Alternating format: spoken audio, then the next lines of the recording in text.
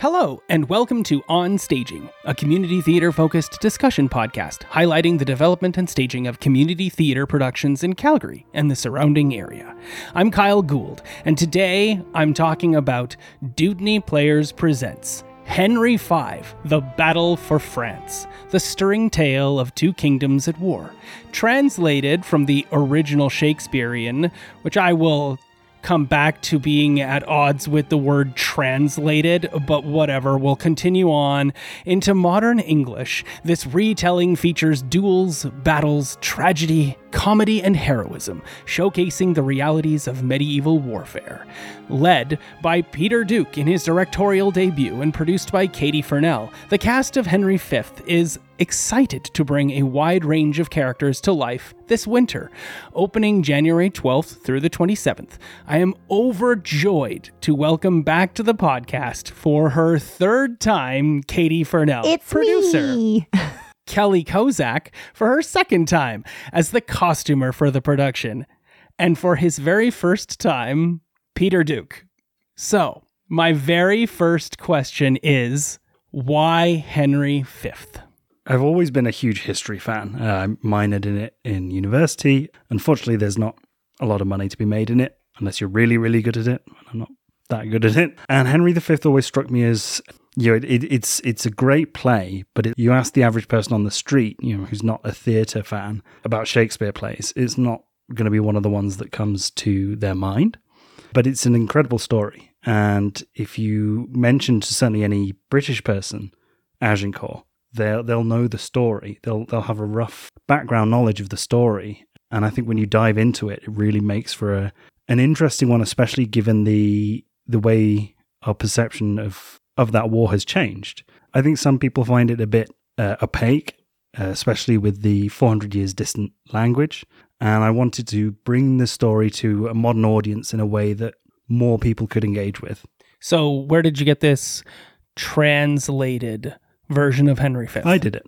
So you did it, but it's not translated. Like everything from Henry V is in English. It's completely intelligible in the original Shakespearean language. So why would you call it a translation as opposed to a modernization? My background is I majored in languages. So I actually have worked as a translator. So did you major in linguistics or did you major in English specifically? What do you mean by languages? Germanistic was the degree. So German with French. And I worked as a translator in Berlin and France, Bordeaux for a long time. And what does strike me is that it is technically English, but you are on the threshold of mutual intelligibility with Shakespeare. I would say Chaucer is the breaking point for that, not Shakespeare. Yeah, you can understand him, but whereas with Chaucer, you do need a reference guide.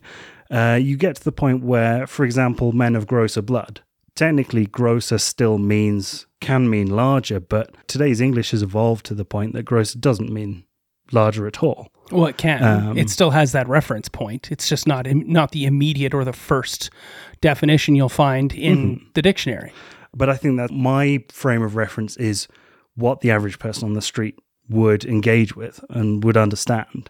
Even the language structure, obviously, a lot of it is iambic. So did it remain in iambic pentameter, or is it? It's entirely modern prose, yeah. Okay, so you really aren't doing Henry V. So the scene structure and the dialogue is still largely what Shakespeare wrote.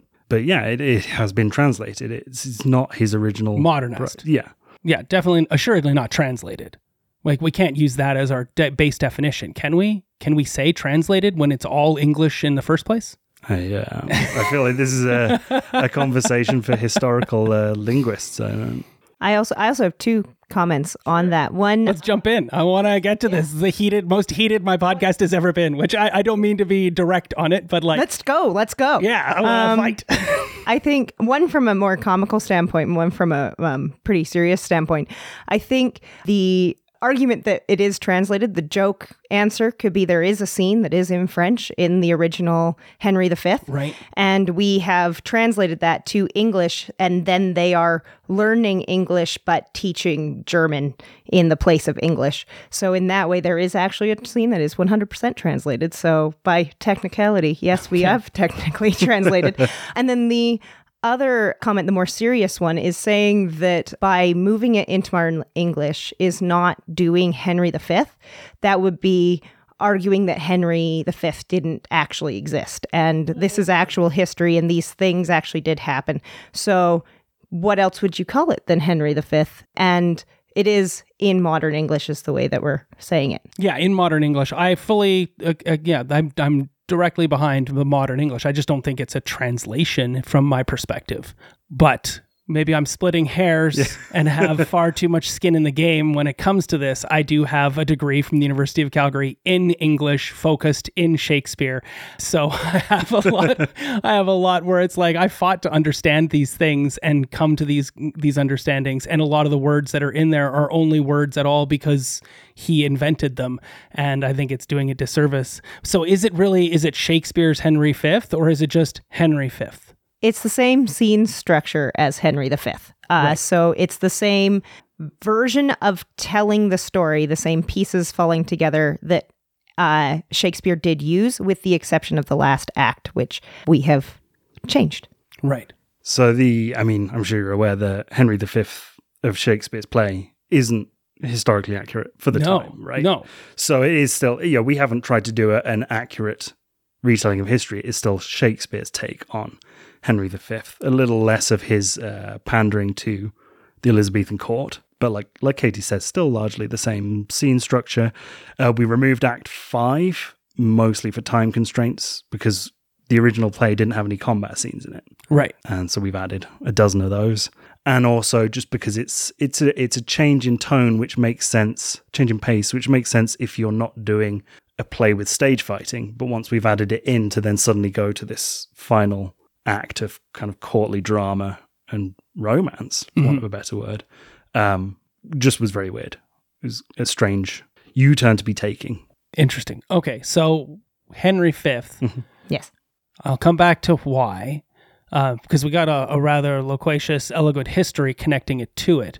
But why Henry V and not, say, Henry IV Part 1 or Henry IV Part 2 or Richard II, all of which came before in this tetralogy of Shakespeare's? What is it about Henry V that brought this, and how did it come to Dewdney? So the reason Henry V is, I feel like it's one of the more easily self-contained stories. It starts, obviously there's always context to everything, but it starts with the young king, not the monomyth, but he has to prove himself.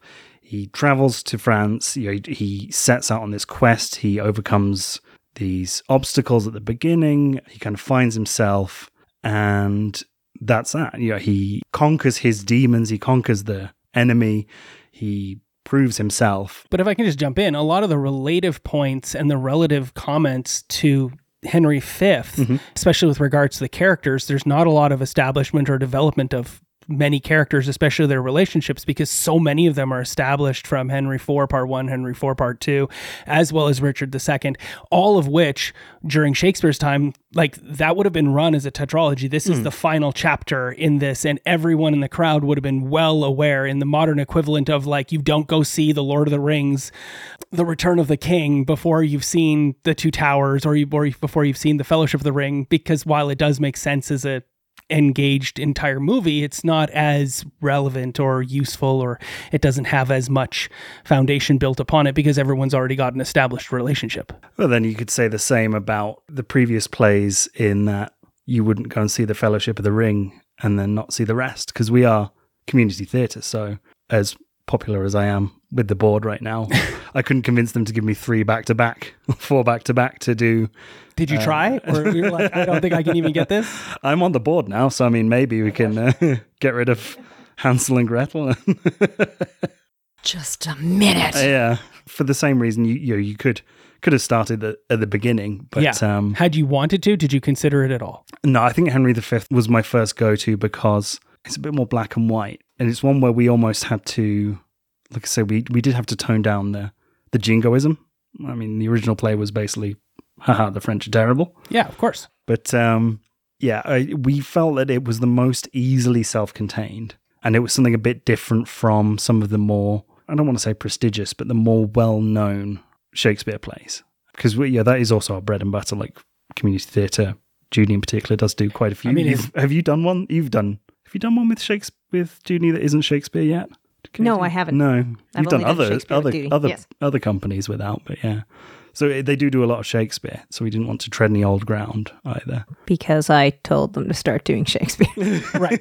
You say they do a lot of Shakespeare, but this is an actually pretty recent thing for Dewdney to step into the world of Shakespeare and not have to pay rights for shows, which they have been doing for years and years and years and years, and then stepping into, I think Macbeth was their first. It was, not? yes. Yeah. So they love what they're doing with Shakespeare, and I think the audiences are responding, and I very much enjoyed my witnessing of Sir Andrew Agincourt last year in May, walking around like a foppish fool, played by the indomitable Kelly Kozak, who is also sitting here very quietly.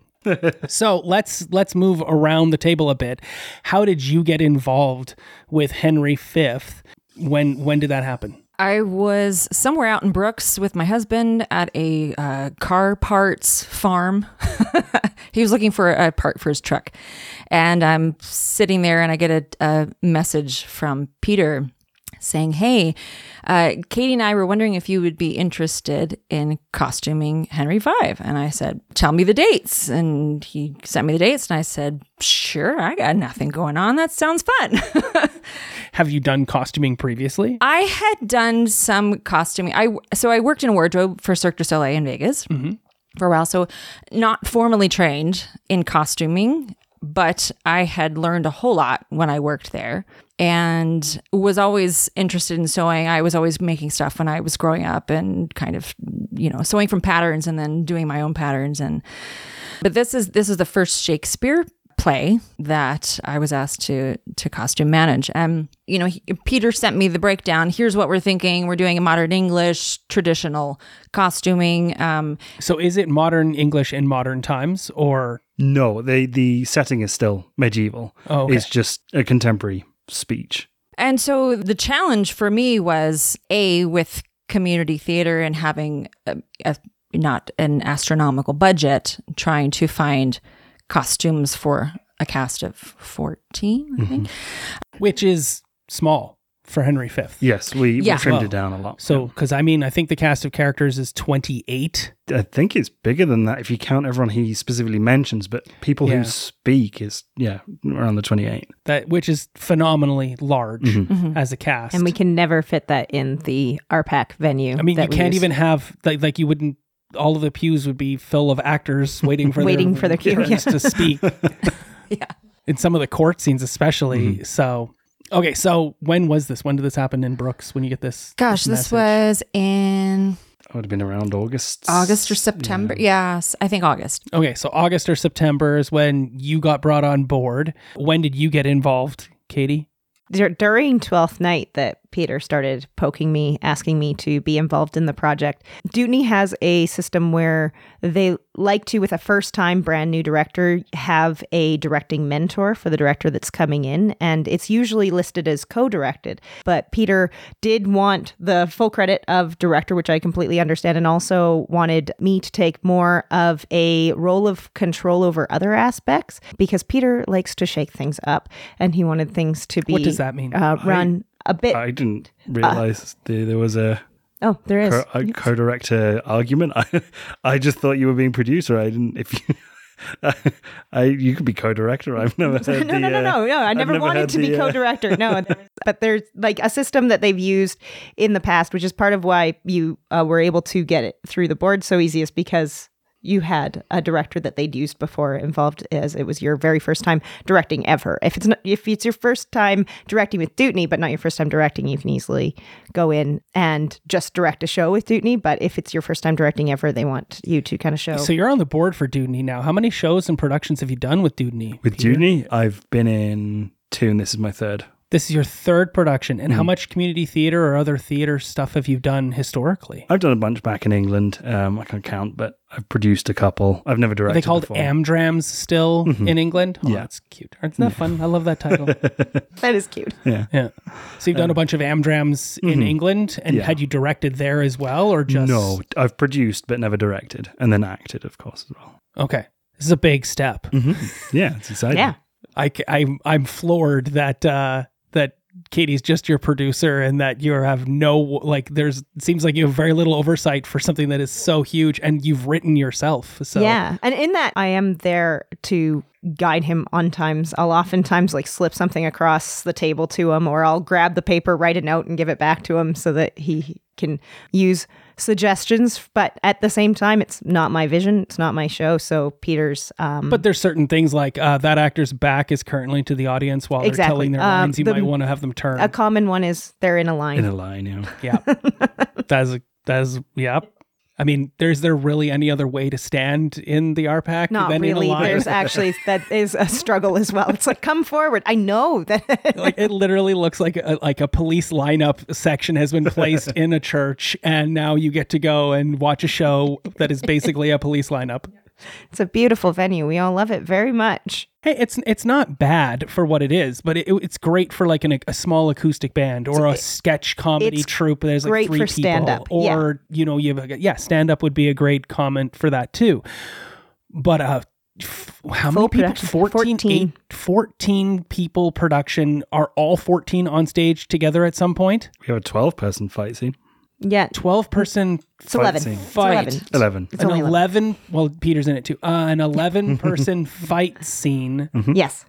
with swords. Yes, but Spears and to be a fair, longbow. And that particular fight is not actually what it sounds like. It's insanity and crazy, but the fights are happening very small, independent. It's kind of cheating and using the fact that it's like, oh, it seems like there's 11 people fighting on stage, but actually it's very controlled, sort of one at a time movements, and it's very careful in that way. It's also very short. I think the whole thing lasts about 30 seconds if it's like 2 moves from each person. That's a long fight scene. Yeah. Just period. 30 Yeah. seconds is long for a fight scene Yes. anyway. So, from experience, having had an over 30-second fight scene in Shakespeare Yes. in Love with Megan Baldry, that was insane. It went on for what felt like forever, and for the audience was a swish, swish, swish, swish, swish, swish, done. Yeah, exactly. And they're like, oh, that was fast. Yeah. And so, But it was so many moves and took us 3 months to learn. yes. And I guess that's a big difference is ours is for each actor, it's not so many moves at all. It's That's wild. hit. So how many fight rehearsals have you had, and who's your fight choreographer? Me. And are you normally a fight choreographer? Do you have your training with swords and all the So other I do things? have a lot of training in various weapons and everything like that. I have most of the weapons that were used here I hadn't used before. The broadsword and the hand-to-hand I had, but so that was fun to learn those.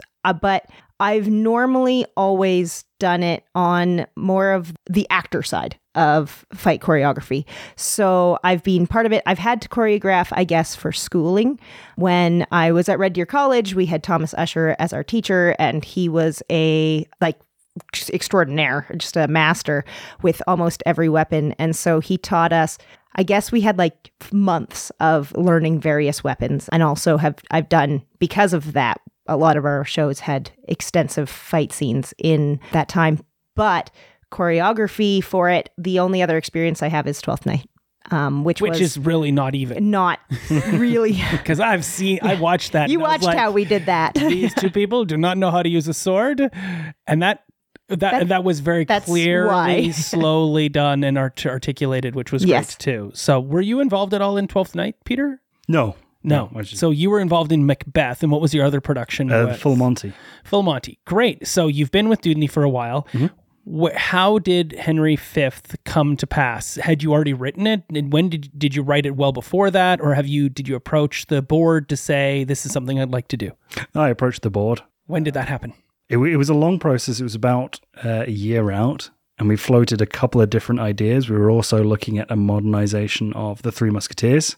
We ended up going with Henry V because we thought it would land better with audiences, and also I love Dumas, but making sense out of some of his writing is very difficult. He famously had a lot of continuity errors. He was just having fun with it. It's a really big book. Yeah. Like and no one's sitting there with a, wiki doc telling him what's right and wrong. Yeah. And I'm not too sure how well edited it was. So he got to he was just having fun with it. Write what he wanted to write when he felt like it. Yeah. I mean, it's fun. The Musketeers, everybody loves them. Have you read it or just seen Seen everything and just enjoy them. I've read it. The version I read had an index explaining all the cultural references, and it's a lot as well. It's the amount of work to have we were looking at it and we thought that's too much to try and too much exposition to fit into a stage play. Oh yeah, no, it's ridiculous. But I've seen a first edition copy of both it and Les Miserables at in the British National Museum. So, which is like a giant book section, and then you're just walking around and sometimes you'll happen to spot really cool books, but that's amazing. Awesome. Yeah. All under lock and key. Apparently you can borrow them if you're an accredited person who requires such need of the first edition of something. So how do you get accredited? I have no idea. That's just what I overheard a tour guide mention it as we were walking through. I was like, you can borrow these? What? I mean, it's a library, so at that point it should be eligible for borrowing. And all of the books there are on loan to them and have to have specific documents that allows the British National Museum to have them nowadays. Otherwise, they'd have to go back to the country of origin. So, wow. I feel like yet another thing the English have stolen from the French. Yes. I feel like if we have to ask how we get accredited to borrow them, we don't get accredited to borrow them. Oh. I think that if you're doing some postdoc in English on something like a translated works from French, then you would probably want to see a first edition, and that would be an accessible space to get it. But it was anyway. Yeah, I don't think I'm going to do that. So it's been a year plus since you started talking to Dewdney about it. Yeah. Did they come to you or did you go to them? I went to them. You went to them, and who did you talk to first? So Ed Sands, he's been kind of the primary contact with Dewdney. We kind of, like I said, discussed a couple of potential play ideas, which slots. They don't have a formal roster yet, but kind of they try and do certain types of plays in certain slots. And we kind of firmed it up, and then he said, okay, well, I sent him a sample. I'd done a couple of scenes, so this is what it would look like. He said, okay, go away and do the rest. So we did. How much time did that take? About 2 months. 2 months. You have a full-time job doing full-time job things and doubtlessly have other extracurriculars and whatnot in your life. But how long did it really take? How many hours would you really put down to it? 20, 30, somewhere around there? Yeah, roughly around that. That's a solid, dedicated amount of your time. Did anybody have to edit it? Did you hand that off to anybody else to have them review and look it through? Or like Alexandre Dumas, did you just be like, and that's done? So, I did have my wife had a look at it, and then I had a friend back in the UK take a look. But then we have also, as we ran through the play, we kind of approach it as like a group exercise in that because it's contemporary English, when actors felt that a line could be delivered a different way, right, or didn't perhaps make sense to them, we were kind of open to discussion about that. No, that's kind. Then that was just in the very beginning rehearsals. I would have imagined you'd locked that down pretty quick after that. Yeah, we came up after about the first month, I'd say, was when we then had the final edition with the changes that people had come up with. Some people would just think of a different way to deliver things, a different way of phrasing things. I think one of yours, for example, you have the line. He's speaking to Kelly right now. Sorry, Kelly also plays York in the play. Wow. The Prince of England. Yeah, the king's younger brother. So the next in line, uncle, right? No, that's Exeter. Well, isn't York also Henry V's uncle, or is he's brother? Yeah, historically, it's confusing a bit. Even when I was doing research on the Duke of York, first of all, there's so many Richards and so many Edwards and so many, and it's just the first and the second and the third. And what I can surmise is that York historically was a cousin of Henry. That would make sense. Of Henry V. Yeah. But it's just chaos. It's just chaos with that family. But thankfully, Especially with changed names and whatnot too, upon assumption of kingship and whatnot right, too. So right. But I think I only have like 23 lines, which is great because I don't have a ridiculous amount of lines to memorize and I can focus on costuming more.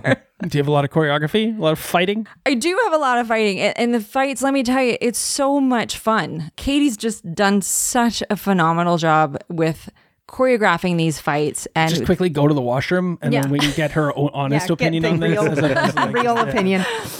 But it's so much fun. And with all of these weapons, I've done hand-to-hand before on stage, but I've never, other than 12th Night, I have never used a weapon on stage before like that. And I get to do hand-to-hand as well. And I mean, we've kind of turned York into this really dirty fighter, which is so fun. So dirty. You're mean. Yeah, I am so mean. But it's so physical, which I love. I think just being a dancer, I just love the physicality of it as well. Yeah, and it's absolutely. so fun to learn the fights and just rehearse them over and over and over and over and over. And I'm like, yes, more. Let's do it again. I can't. I'm tired. Yes, I'm tired. Let's go again. Well, I hope you stop when you start to get tired because the whole thing is about control. Yes. Yes. It sounds like sometimes you're like, no, it's so much fun. Murder. Kelly. No, Kelly's never been that problem. Oh, that's good. So lots of fight choreography. Kelly's involved as both York and your costumer. Mm-hmm. Let's talk about your audition process as we led into Henry V. What did you ask of people and how did you feel about auditioning people for your very first time?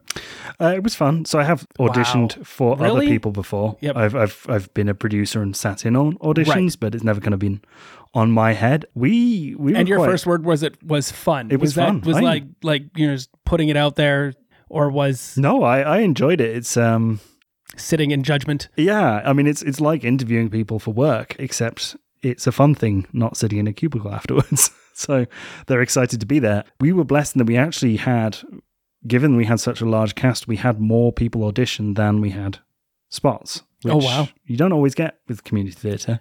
So you had a bunch of people come out for the show. How many days were auditions? Auditions, we did 2 auditions and then we did accept a couple of taped ones as well. So we did 2 afternoons, just blocks of drop-ins. We had people read prepared speeches from Aragorn's speech at the Black Gate from Lord of the Rings. And we had them then read again, but we would give each actor, we'd request that they do it in a different tone, one that didn't necessarily match the subject matter, to try and get an idea of how well they could adapt, especially if we were then trying to see what they could, where we could slot them in, what we thought they would be suited for. So, for example, one of the people we were considering for the Dauphin, we asked them to read it sarcastically as if they didn't believe Aragorn's speech. As the Dauphin does. Yeah. And then we did some scene work, right? We printed off a few different scenes from a couple of different movies, paired people up into 2s or 3s and had them kind of go at it, switch around a bit, see how they bounced off each other, see how their chemistry worked, especially with the way we cut down the characters. There's a couple of kind of clusters that we needed to make sure that people would mesh together. And I think by and large, the cast, I mean, you're in the cast. You guys getting on? Yeah. That's wonderful. So who all was in the sitting room being part of the auditions with yourself? It was myself, Katie, as the co-director / producer / fight choreographer. Directing mentor. Directing mentor / as archer producer. Oh, yes, / producer / choreographer. Look, you're the producer. You have to wear all these other hats. Exactly. And any hat that's not being worn, that's mine. It's your job to either fill it with another head or do it yourself. Exactly. And then Patrick, our stage manager, sat in on one, and then my wife sat in on another because Patrick's unavailable. She was Sebastian in 12th Night. She's actually been with Dewdney longer than I have. So. And was their advice and their choices on people, was it helpful? Yeah. Or were you saddled with making all of the final decisions yourself? Or was it just a committee? Useless. They did not. No, it was great. It was, we had an hour session after each one, with spreadsheets and trying to figure out who would go where and what we wanted to see from people. So it was very much... Did you have to fight for anyone you believed in? That they'll be like, no, Katie, it has to be this person. I believe in them. I think we had a couple of... I think after the first day... Kelly has to be York. Well, we had a couple of different... We kind of had like 2 potential routes we could go down. And then when Luke came in and auditioned on the second day for us, who is now our Henry, we were almost annoyed because we were like, he has to be Henry, and it ruined all the work that we'd done the previous day. Oh, because you'd made some plans based on who you'd seen already, and then another person shows up and they're phenomenal. Yeah, like, exactly. okay, this is what we're doing. I think this is a really good time, Peter, to lean into one of the difficulties that you had with cast, as far as one of the pitfalls of community theater and a large cast is people's lives get in the way of things. And we had a few actors that after casting, even though we had enough people to fill all the roles, we suddenly started having we've got to recast this one because somebody left. And do you want to talk to that experience of recasting and how we ended up where we ended up? So one thing I wanted to do with this one was push and get some fresh blood in Dewdney. I mean, it's community theatre in a small town, so you do see a lot of the same faces, but especially with a big cast, we had the opportunity to expand and get some new people on board. And we got some really good new faces who are really, really pulling out all the stops and doing amazing. So we posted in a few more places than we normally would with the audition notices, and we got a bunch of people. About half our auditionees were new to Dewdney. Unfortunately, we had one person drop out the first day because I don't think they realised it was unpaid community theatre. That happens. We had one well-known member who just medical concerns had to drop out. They want to get hit in the head with a sword by Kelly. I understand. Yeah, they were just terrified. It's definitely a medical concern. So mean. Yeah. So that was unfortunate. And then we had someone else who was new to Dewdney audition for another play at the same time. That happens too. Went for them. So that was a bit of a headache. Lie, that happens all the time, time. Especially in community theater. If I get a better role, not me, I have never done that. So, but if like somebody is auditioning for a role and you give them a secondary lead role and they audition for another show, goes up around the same time and they get the lead, they're going to dump your show. Yeah. I mean, that's just what's best for them in the moment. It really hurts them down the road though, because then they look like, wishy-washy. Yep. This is not a job. This is something you're going to do for a short amount of time, and you need to make sure you're set up for the next thing down the road. And it will make people who are less inclined to cast you in the first place, knowing that you might just very well dump them. I completely agree with you. Yeah. It's an interesting industry, just theater in general. The fact that you can burn a bridge and not even notice that you burned it until you're trying to cross it later. Let alone unpaid bridges. Yeah. So, I mean, in professional realm, you sign that contract, you're not doing something else. Nah. You're not breaking the contract. But in this realm, in this world, it happens. It seems like there's no penalty for breaking the contract in the community theater world. But anyway, there is. It's all social. But go to how you filled those holes. Yeah. So we did have more people audition than needed. We were very lucky. So we are well founded in our establishment in terms of fight coordinators, because we have Casey, who's been fantastic. Luke, our King Henry, is big in HEMA and also has lots of stage fighting training. Sorry, what's HEMA? It's you might have seen when they do medieval tournaments and jousting and stuff, guys get dressed up in real kind of replica plate armor and beat on each other. It's almost treated like a sport. He's big into that, as well as being a trained actor with stage experience. So he's helped a lot. Yeah, look it up. It's really cool. And then Mark, who is our Captain Fluellen and our Archbishop of Canterbury, and also briefly a French language tutor. He wanted to audition with us, and we were really excited to have him, but he thought he wouldn't have enough time. And then we cast, and then things changed around with some of our cast members, just as he came back to us and said, "Good news, I have the time to be in a play." And we went, well, fantastic. You're in. We have space now. We'd been hoping to get him during auditioning, but the stars just hadn't aligned, and then they realigned, and we got Mark back. We got a couple of late joiners who we've worked with before, and they're fantastic, and they've really, even coming in late, they've put the work in, and just fantastic crew. Fantastic team. That is very interesting. How did that impact your schedule for putting together rehearsals? Oh, scheduling. Yeah, with 14 people with community theatre where you can't find them. especially over the Christmas period. We had to take a break for Christmas because we're not going to ask people to skip out on Christmas for this. I'll just jump in here while you say that too, because that's true for every show. Every show that begins their audition process prior to or in early December always has to put a pause on if their show goes up in January or February. So there's always that 10-day to 2-week pause that no matter what has to occur. You can't do a show and then insist that actors are there over that time, because they won't. No. It's just they'll just not come. Ascribed piece of the social contract that says, like, no, it's I'm Christmas, not gonna be here over that period. Easter's similar in some ways, that Easter weekend, but there is something about those last 10 days of December that just basically says no. Yeah. And that's fine and fair and valid when you plan for it.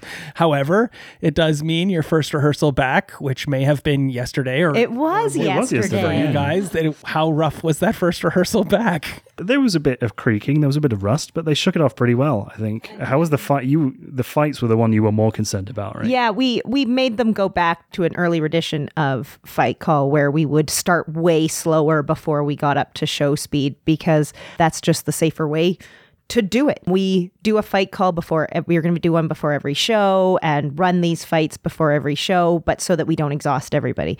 When we were leading into the run yesterday, we took a good hour to just remember the fights. And it's like, let's do the fights. Let's get weapons back in our hands. Let's feel that. Let's go slow. Let's go a little bit faster. Let's go a little bit faster. Let's go a little bit faster. Okay, good. Now go put your weapons away. Let's do the next fight. 25, 50 show speed. Exactly. And show speed is 80 speed or 75 speed. 70. Show speed is 70. 70 or 8. I mean, it depends what the fight is too. Yeah. But it's 80. It should never be more than, and it should definitely not be all out, Kelly Kozak. Yeah, Kelly, you're the worst offender. Just kidding. No, we do have one that I like in the middle of the fight. I'll be like, I said 50. Right. This is just a 50. You need to have somewhere to go. Yeah. To that end, though, where's all the swords and whatnot and paraphernalia coming from? Is there a props manager or a fight? Did you have to pull out all these things yourself? Yeah, so it's kind of a mix. We have a bunch of stuff from Dark Age Creations. All of our swords are bought by Dewdney, kind of a product of us renting them for so long for Macbeth. We ended up buying the swords. Then COVID happened and there was this whole thing of when were they going to pick up the swords, and it was kind of just an account that we have these swords that we can go get. Then Ed, who kind of does a lot of that stuff for Dewdney, went and picked up a whole bunch of swords, so we ended up with swords of various length that we could use there. We also have maces, which are made of foam, because we will never use a real mace on stage, everybody. Never use a real mace on stage. We also have axes, also made of foam. Wait, a mace is just a big stick with a metal ball at the end. Yes. That's what you're referring to? Yeah. Okay, cool. Yeah, you can't fake hitting with that. And if you lose control with that, you're going to kill somebody. So we're not going to even let that happen. A sword can do some damage if you lose control of it too, but it's less like you'll lose control. Lunges, that's the worry with a sword. Exactly. We also have some spears, which again, foam. So we have Cassandra Thorbjornsson is making all of those foam weapons, basically with a cosplay kind of approach to those weapons. And then the pieces that are going up against other weapons are the actual wooden dowel, and they don't actually get used as an axe at any time because the axe head is not real. So let's talk about the labor of the costumes, because there are 14 performers, but there is a heck of a lot more than 14 characters in this show, let alone costume changes. Or are there any does Henry change clothes at all, or is he always in the same outfit? He's pretty much in the same base clothing. He might put on a jerkin or a cloak over top, which is kind of the theme for this show as well. So everyone has a base clothing, basically just black pants and your typical period style shirt. Most of them we're renting from the costume shop. We do have some in-house Dewdney in the hall that we're utilizing. There are a couple other costume pieces like Princess Catherine dress that we're renting from the costume shop as well, and a couple other pieces. But the one of the challenges costume-wise for the show was, with the budget that we have and the inventory that we have or don't have, it's virtually impossible to stay true to period. Oh, absolutely. Just like Peter has taken artistic liberties with the dialogue and flow of the show and characterization. We had to do the same thing with costuming as well. So people will be wearing their own black pants that they will be supplying themselves. Things aren't going to be 100%, accurate. No, it's hard. I mean, especially with like shoes. Footwear For is sure. especially going to be an improbability of finding period footwear. Absolutely. So, people are just going to have to overlook that maybe there is a zipper on a boot. That's Or if buttons. they're not, then I'm disappointed in them. Pockets. Things like that. But the main challenge is just costuming the amount of people for a period piece and what you can overlook. What integrity do we want to keep?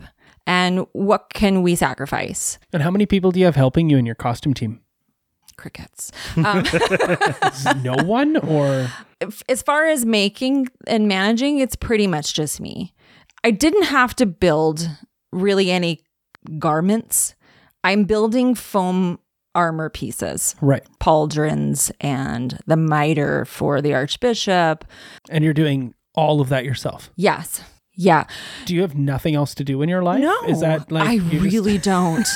I mean, that is an insane amount of labor and work to It is. undertake all on your own, and you haven't got anyone else in the background assisting and helping and designing. no. I mean, I could, if I wanted, I could. I Okay. could for sure delegate and say, hey, could you make a couple of these things for me? But so I could say, hey, so-and-so, can you build me some of these things? But I also like to do things myself. This is my first time making foam armor out of EVA. Right. I've never done this before.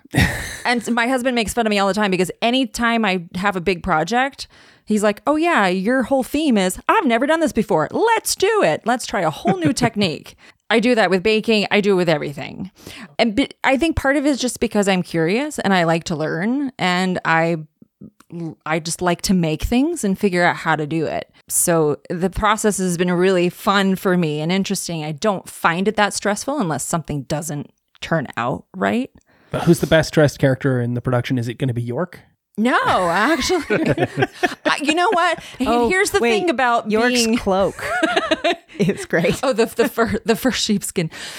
Here's the thing about being in a show that you're also costuming is you put yourself last because you're just concerned that you need to dress everybody else. And then you're like, oh yeah, wait, I need pants.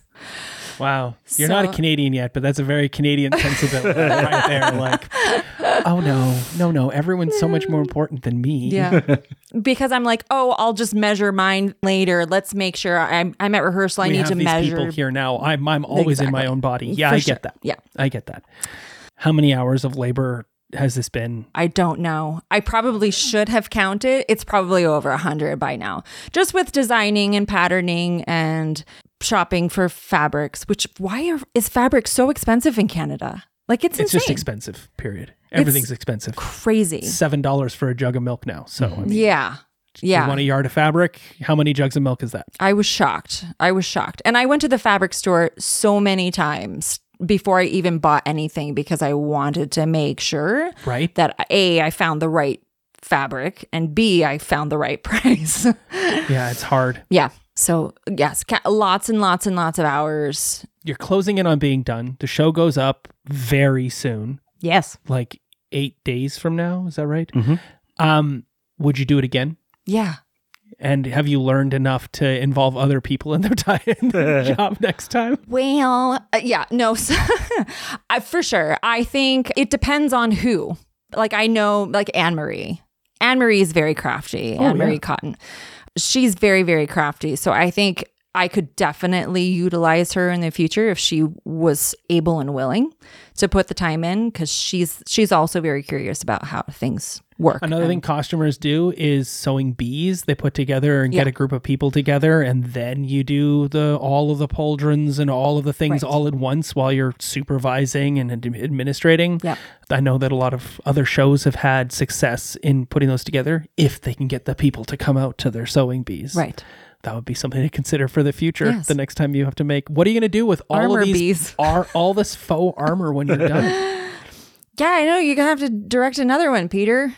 Yeah. More This is where Richard, starting with Richard II would have worked really well for costuming. We could do the George Lucas style and just go chronologically backwards and then skip way into the future. Right. And it is a wonderful habit of Dewdney to be like, this was everything we needed for this show. What if we do something kind of similar to it again? And hoard, which is a bad habit that is also a good habit, but only when it comes in handy. And only when you have the space and it doesn't cost you to have it. To that end, have you made use of things from Macbeth that pulled across into Henry V? Well, the swords were the big thing that we were able to use, the weaponry and stuff like that. But as far as costumes are concerned, the way we did Macbeth was everybody was in a modern day black and they had something red on their person. And it just doesn't translate over. I think maybe there's one cloak that is being used in both shows that was already in Dewdney's Tickle Trunk. So the Brad's. Well, that's good. Yes. Yeah. And so what are you most excited about audiences getting to see when they walk up for the first night and you open before your opening night production?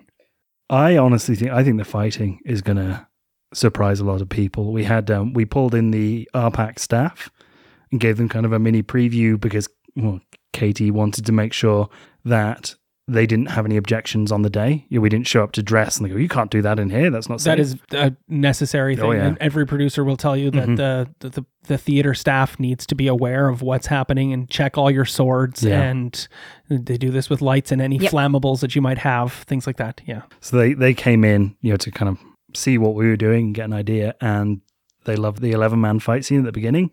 Yeah, their guy he turned to me, he goes, I didn't think you could do that. That was incredible. And you're like, I hope we could do it again. Yeah. Well, we didn't know we could do it. Just kidding. We did. The goal with the fighting was rather than your very kind of flashy stage fighting, Errol Flynn, rapiers. That's not possible in the RPAC. Exactly. We wanted a more brutal... Obviously, we're not going to be able to do an actual depiction of medieval combat because we need our actors for multiple times. Yeah, they have to die in order for... But we wanted it to be a bit more brutal, a bit less glamorous, and I think that's come across. It happens fast, a lot of it. Like you say, the 11-person fight scene at the beginning is less than 30 seconds. Is there stage blood or no? For some of it, yes, but there's so much fighting that we can't do it for every fight scene because the stage would become unmanageable. Oh, it would be terrible. Yeah, it would become terribly sticky. There's a reason Carrie kills everybody at the end of the show, not at the beginning. And I mopped during Macbeth. Yeah.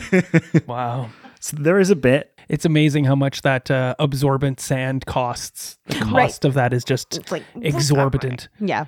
But it's necessary if you're going to do it. Throw blood on stage. I mean, there's lots to like about the play, but I think that's what's going to surprise people, what's going to kind of...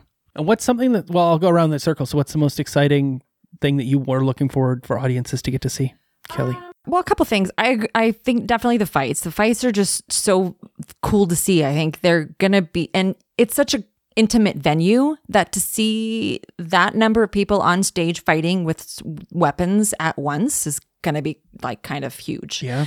But also, I think just the adaptation that Peter has done, I mean, you know your audience, right? And so I think that's a huge part of what he's done with this show is that he's made it more relatable so people get what you're talking about because the majority of audience, the audience who comes, they're typically not Shakespeare connoisseurs. They don't really know. And people loved the 12th Night. They had such a great time. People that I knew came to see the show. My mother-in-law was like, I had no idea what happened because she doesn't understand Shakespearean language. But she's like, I don't really know what happened, but it was so much fun. Right? I mean, she knew what happened. She kind of knew what happened, Seems but like disingenuous on her part to be like, I didn't know what was going on, but I had fun. But, I think you did. I think you really did. It's not a very, convoluted play. She knew what was going on. She just didn't understand what the dialogue meant. This isn't a Winter's Tale, okay? Yeah. But I think, with what Peter's done, it's easy to understand what's happening. You don't need to be a history buff. You don't need to have, understand what Shakespeare is trying to say in order to enjoy the play and know what's going on. Yeah, you don't. Yeah. So I think that's an important part of people be able to enjoy the show fully, not just go, oh, that was cool. The fights were cool. But I don't know what they said, but you will know what everyone says and you will just see some really cool fights. Interesting.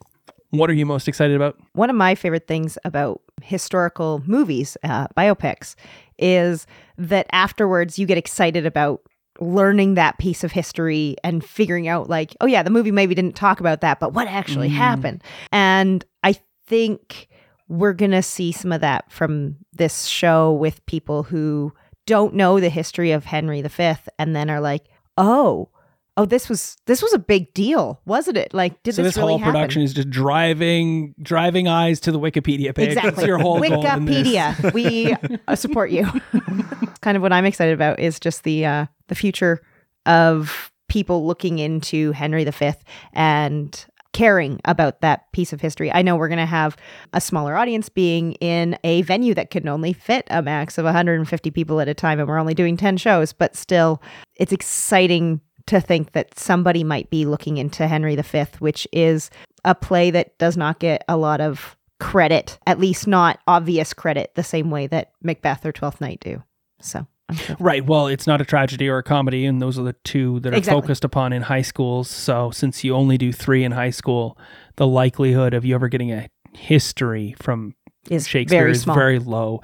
And then the opportunity to do Henry V, it's not a commonly done production, right? True. Unless you're going and you just happen to be where the Royal Shakespeare Company is putting it on, even that's not a super regular occurrence, right? Because there's over 35 Shakespearean productions that he put together that has his name associated with them.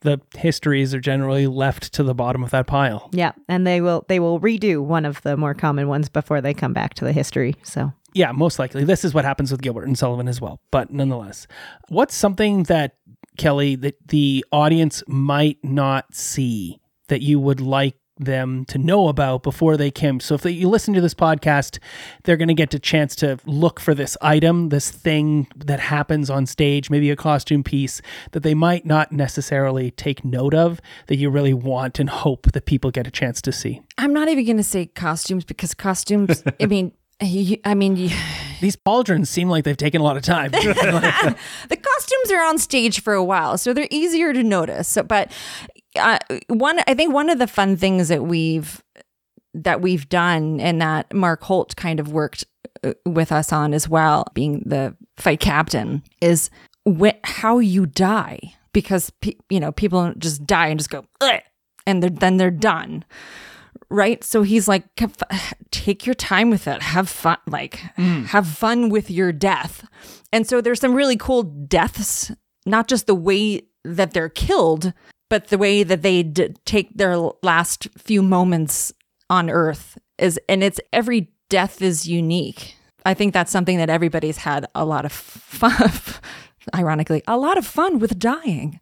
You're such a dark human. How about for you? As the, progenitor of this, you put this whole idea together in the first place. You've rewritten everything. You've had your touch on every single moment. You're the director of the production as well. I do want to come back to crossfitting both writing it and directing it, and how that you can get caught up in yourself sometimes on that, but we'll come back to that in a second. I want to know what's something the audience is not going to get a chance to see potentially, or they might overlook, that you would like to make sure they get a chance to see. One thing that it would be very easy to overlook is the core that I wanted to take away from this was that it isn't just about kings and princes. A lot of the players actually spent with what we call affectionately the silly soldiers, the rank and file, and the battle itself was won by peasants. They were laborers who basically they had a magic trick up their sleeve. They had the English longbow, and our actors have had a hard time, but have done really well at getting their heads around the bow, because it works very differently to how a regular bow would work, and they really have put time and effort into, and it's only in for like 2-3 scenes. Oh, wow. Right? But it's an understated part of the play, but it's an important part of the play. And it's why the play spends so much time with Henry dealing with the common people as well as with the other nobles, is because it was about everyone. And when you have all these swords flashing and spears and yelling, it's easy to overlook. But I think that's a really interesting one, is watching the archers, because they are what won the battle in the end. And everything else you'll see. Everything else, like there's so much that people have put time into. Myself, Katie, even our stage manager, all of our fight team, our costumers, set designers, the actors have all, we kind of tweaked it and found people's strengths. But I think if there's something people are going to miss that has had time put into it, outside of costumes, this might be it. It's the effort that these guys put into figuring out how to use a longbow in this obscure way that was only relevant for about 100 years. Right. And it was not something you could just pick up and use. Like they were peasants and they were civil folk, but it was 10 years it took to build that muscle. Training and skills and back muscles that we don't have were overpronounced in development. And these people that could draw back these such high poundage bows. And yourself? A thing that I think can be easily missed because we tricked the audience into it being modern English, but we do at 2 occasions stay completely word for word true to Shakespeare's original play. Oh, when's that? Well, actually, I want the audience to guess. No. I'm hoping it's St. Crispin's Day. It is St. Crispin's Day. Because that can't be. But I mean, is once more unto the breach, dear absolutely. Friends? Once more? The 2 close speeches. The wall up with our English dead? Because if that isn't word for word, I promise you. I'll be meeting you in the parking lot afterwards. You will be thrilled then. No, we just replaced that whole speech with, come on, let's go. Isn't that the one with grosser blood? Yes. Yes. But yeah, there's 2 Whose moments. limbs were fet in England. Show us this day the merit of your medal. Yeah. Those 2 occasions we remain in the iambic. He falls back into it. And just the why of that is the power that those speeches have and the way they resonate. And not just the way they resonate in the way he speaks it, but the way they resonate in that we still know once more unto the breach without even realizing that we're quoting Henry V. Well, I do, because in university, I had to memorize a speech. Yes. And it just so happens that was the one I memorized. That was the one. So you'll know it. You'll be like, oh, here we go. And I still know the majority of it 22 years later. Oh my God, even longer. And so you're actually hitting on exactly the part that excites me that I want the audience to fall into is when you're saying you still remember those moments. Both of these speeches are about how these people are going to resonate through history. And here we are 600 years later doing a play that was written 200 years after and retelling their story. Yep. So the way that they resonate should be something that resonates, which is why the original Shakespeare is used in those moments. And that's something I want the audience to notice, that they may not all, your average just coming to the theater for fun audience member may not grasp, and I'd love for them to grasp that. Their speeches, they're meant to rally the troops and whatnot. Every time a speech is levied, even in the modern day, it does not have normal common parlance and vernacular. Exactly, it is filled with allegory and symbolism and whatnot to further drive home their point. And it is always almost spoken in an iambic pentameter as well, because it just causes you to perk up and listen. It's your heartbeat. Yeah. Or thereabout. And as many people like to say, unless you have an arrhythmia, and then it does, you're like, this doesn't sound right. I don't understand. How does this work? So to that end, though, we've got 2 pieces of proper Shakespeare left in, because they're speeches, and that makes perfect sense. But how hard has it been, because you've taken this 20 to 30 hours of rewriting this, using essentially what becomes your own words for something that seems to be very important and true and relevant and a part of your core person, Henry V. Otherwise, you wouldn't have chosen it in the first place. How do you distance that side of you, that creative side of you that has put this thing into existence, and then now taken upon yourself to direct it, because it can be a blurred line between the creative creation, this is what I envisioned when I wrote it, thoughts, and you've had to then become the director of it and then see how actors are interpreting those lines and impersonating those characters, which may not have been how you saw it when you first wrote it. That's always been my fear. Whenever I write something, I'm like, or I revise something, I'm like, please direct this. Because I know I would have trouble and would get into like, no, it has to be this way. And I don't want that on the actor's part or the director's part. I want the director and the actor to then take that and build it. And I'm always very much perturbed when I see these produced by, directed by, written by people out there. I'm like, how is that going to be good? So I almost had the opposite in that there were times where people would bring something new to the character. I go, that's great. That's brilliant. And then I go back in the evening and be like, no, there's a reason I wanted it that way. Part of my day job is, I've got a very boring job title called Service Management Specialist, but it means I design tools for people, but the whole point is that I design the tools they need, not that I want to make. And so there was an element of that with the play in that I built the framework and I wrote the script and I had the overall vision, but a lot of people bought their own original ideas to the characters. And I view that as almost, it's like they're doing my job for me to an extent. There were cases where I had to say, no, I get what you're trying to do, but that invalidates the character. Yeah, that's not what we need that character to be. That steps on someone else's toes. But by and large, because we weren't using the original Shakespearean, we were able to change the dialogue. Yeah. Right? So if someone says, I prefer to say it that way, I think my character would more likely say it this way. We're not screwing up the iambic pentameter. We're not kind of, treading on the bard's work. Because you've already done that. Yeah, I already did that. So I really enjoyed seeing where people went, because I obviously had ideas about characters. Yeah. But also when you cast people, you're like, well, maybe they're not what I envisioned, but they've brought something different to it instead. And it feels natural. I mean, that's the thing about community theater, is because you're going to get what you get. At the end of the day, the people who come out on audition and the people who say, I will be here for every rehearsal and I will be there to be in the show, and I've committed myself to this production, that's the cost, right? That's the payment that they're getting, is the opportunity to be in it. There's no more than that. And so the flip side to it is that this is the person you have. Yeah. You didn't get to go hire somebody you knew to be this person. I think a good example in our cast of someone who's really taken the role to be their own is Brad, who is our Duke of Exeter. So when I wrote the adapted script, I had for the English nobles a more kind of that clipped British officer, the kind of 1700s, 1800s, a bit more reserved, and some of that comes across in the script still. But the way Brad has kind of brought Exeter to life is he feels almost like a mountain lion, like a bobcat. Like he's just full of energy, pacing around the stage.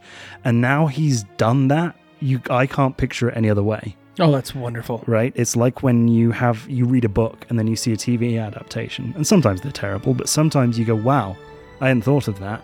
But that's now how I see the character when I go back and read the book. And yeah, his Exeter is just fantastic. He's full of lightning. And Legolas does not look like Legolas in the Lord of the Rings, the movie, in the book. That is not.